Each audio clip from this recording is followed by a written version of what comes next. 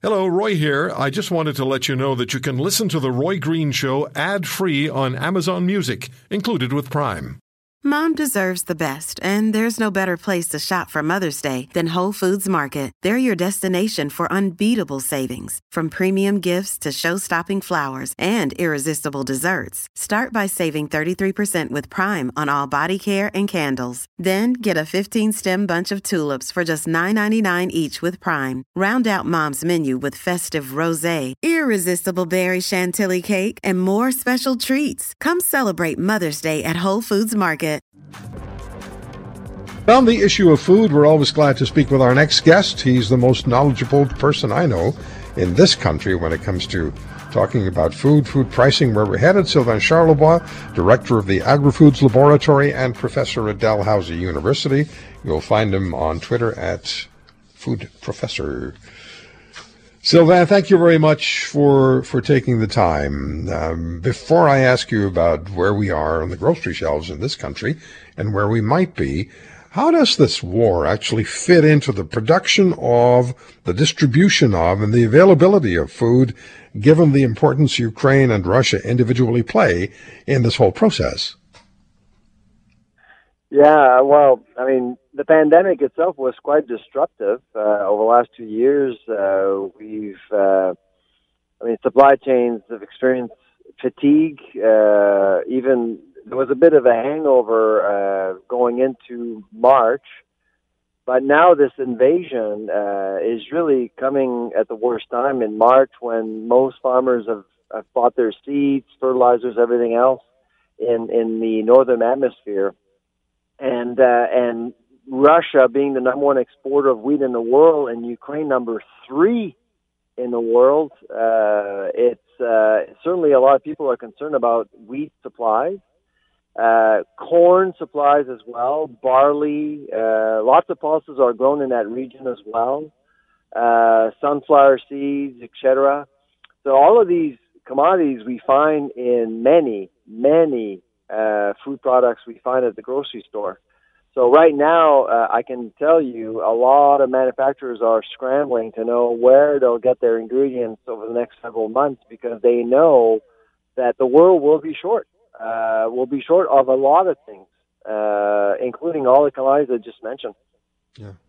You know, while you were answering the question, I just thought about it was really the primary topic for weeks, and that was the cross-border trucking, the food supplies that were being trucked across the border from Canada into the United States, usually raw materials, you told us, and then processed food ready to be eaten, coming the other way in the billions of dollars.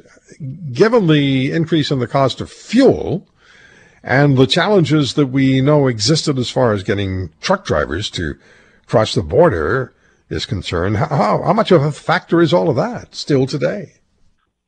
Well, yeah, so when we saw oil skyrocketing last week, of course, that would be the first factor over the short term that would impact food prices. We truck everything around, and both you and I, we spoke about this on your show many times over the last few months. Because we truck everything around, obviously, trucking companies will be revising their price list for sure.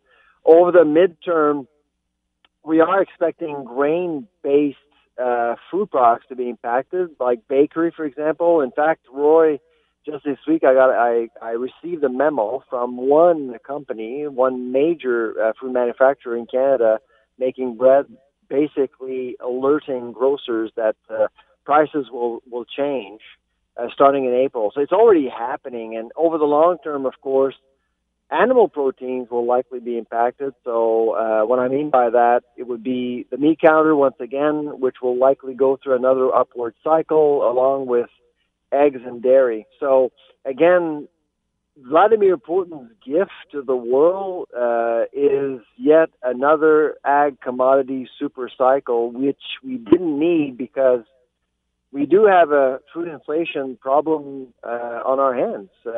Just in the U.S. last week, they announced that the food inflation rate is at 8.6%, and historically we've often caught up to America. So this is, and we're going to hear on March 16th next week what what the number looks like for February in Canada, but we are expecting a much higher number than 6.5%, which is what we got in January.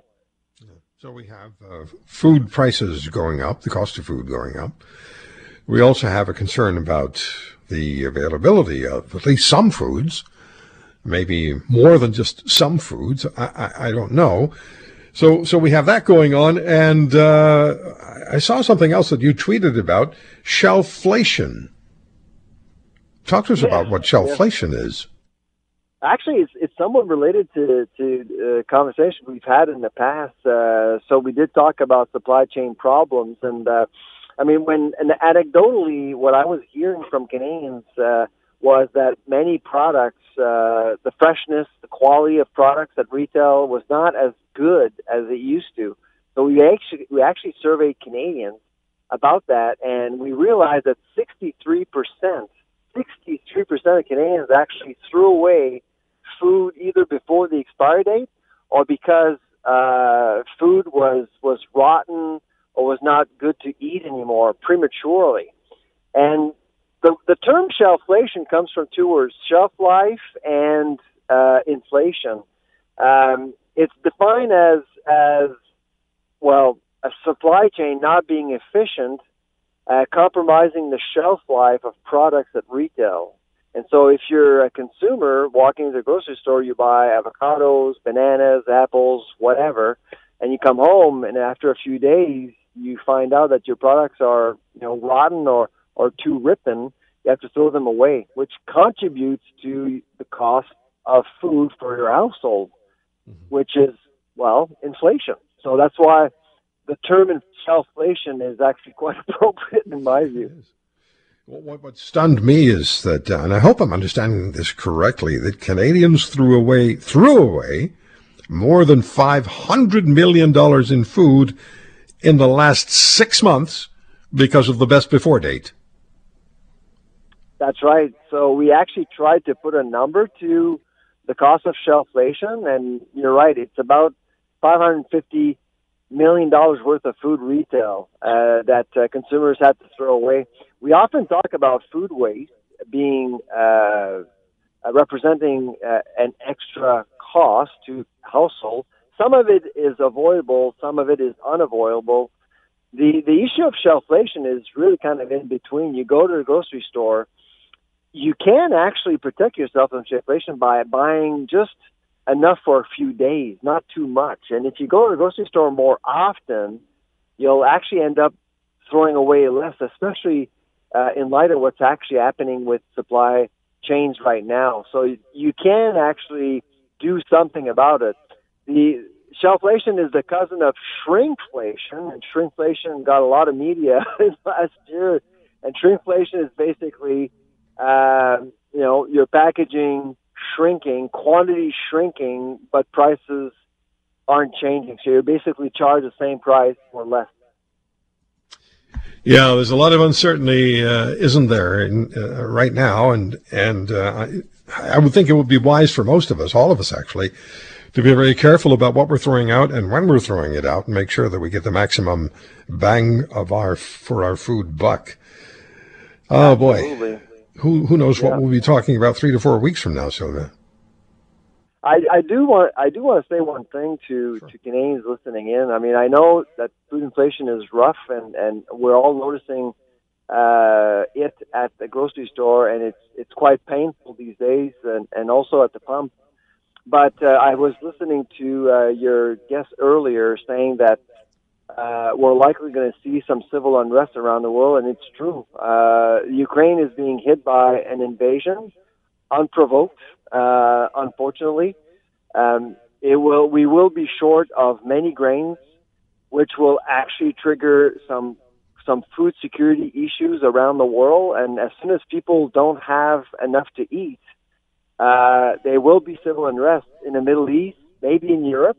In North America, we're blessed with a lot of agriculture. We do produce a lot of food here on our own continent. We should be fine. We're not going to be exposed to major severe shortages as we are likely to see in the Middle East and in Europe. So if you go to the grocery store and you're upset because of higher food prices, you are entitled to, but think of the people who have nothing to buy. If you want to hear more, subscribe to The Roy Green Show on Apple Podcasts, Google Podcasts, Spotify, Stitcher, or wherever you find your favorites. And if you like what you hear, leave us a review and tell a friend. I'm Roy Green. Have a great weekend.